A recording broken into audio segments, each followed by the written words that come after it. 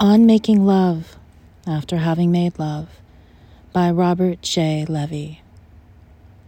Neither out of body hunger nor out of affection, but from the unurgent negative prod of pure satiety, do we make love, half asleep, a third time, which is not the proverbial charm, but more the clincher that ensures we've pushed our flesh a bit too far and will arise tomorrow chafed and raw and slightly dazed. We have been a long time arriving at the exhausted end of us, and I do not mean just this night, but the whole tortured history of bodies combining.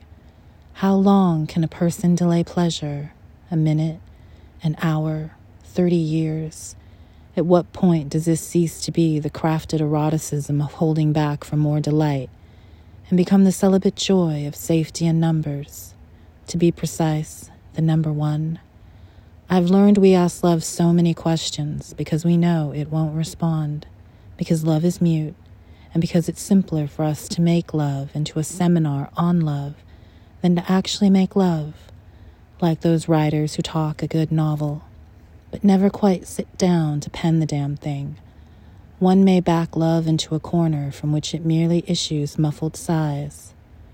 It's easy for love to become more bloodletting than blood-wetting, and for the most ardent lovers to allow their lust to fester from neglect.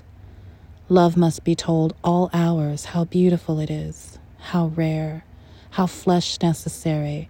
Love should be allowed to tire us, to work itself out through our fingertips, our tongues, our teeth. Love must eat us, so we may find it delicious, so our lovers may seem like fruit we are always biting into for the first time. This is not sin, but its annulment.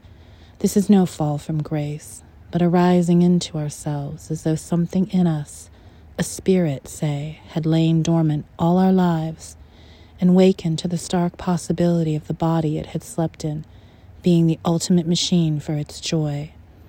And so, making love once again, exhausted, sweaty, not from want, is no testament to virility or even to expansive lust, but admission that we must sometimes let our flesh, untethered by a thought, go mad, and we must make love, not so much to each other, but to love itself, which is quite as necessary and pointless as laughter.